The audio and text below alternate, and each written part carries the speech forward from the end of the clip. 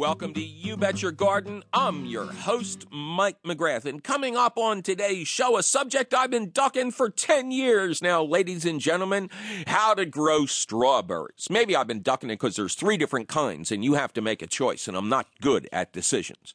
But you can decide after you hear the question of the week. But before that, it's a phone call show, Cats and Kittens, which means we're going to take that heap and helping at 1-888-346-9499. Sandra, welcome to You Bet Your Garden. Oh, hi, Mike. Hello, Sandra. Well, thank you for making that wonderful call to You Bet Your Garden. Where are you, Sandra? I'm in St. Thomas in the Virgin Islands. Now, are you an expatriate here? Did you escape from some part of the lower 48? I escaped from Toronto, actually. Oh, man, you took the express train to heaven, didn't you? What could we do for Sandra in paradise? Well, I sent in a question about iguanas. I don't know if you can help us or not, but on the property that I work on, we have iguanas. We have a large family of iguanas that live here, and they like to eat the bougainvillea. Oh, yes, they do, actually. We've had this question come up from Florida quite a bit, where they're an introduced invasive. I would imagine they're introduced where you are as well. They're not native to the Virgin Islands, are they? I think you're right. I think you're right about that, yes. But that's on the list of plants you're not supposed to put in if you want to keep the iguanas away from your front door. Because these, I think people misunderstand if weren't like me as a child. I worshipped dinosaurs as a child.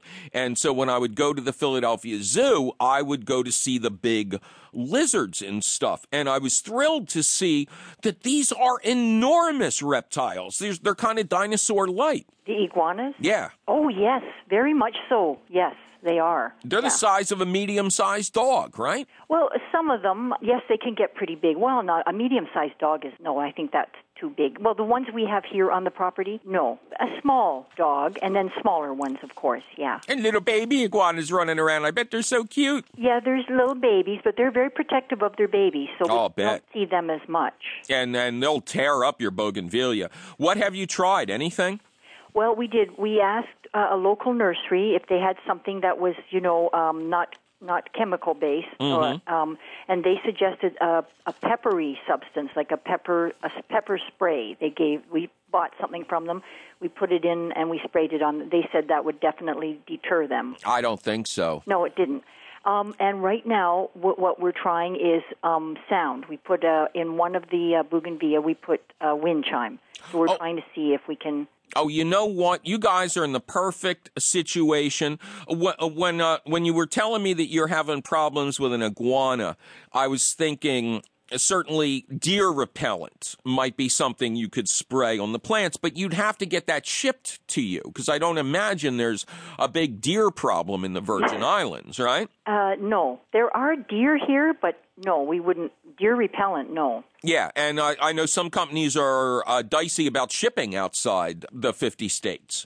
So I don't know how easy it would be for you to get even a natural product. But, there's a mechanical device that would probably work perfectly for you guys, and that's a motion-activated sprinkler. And I know iguanas are water creatures. They're like water monitors, and they like the water and stuff, but I don't think they would like being sprayed by the water. And I don't think they would like the sound when the motion detector came on.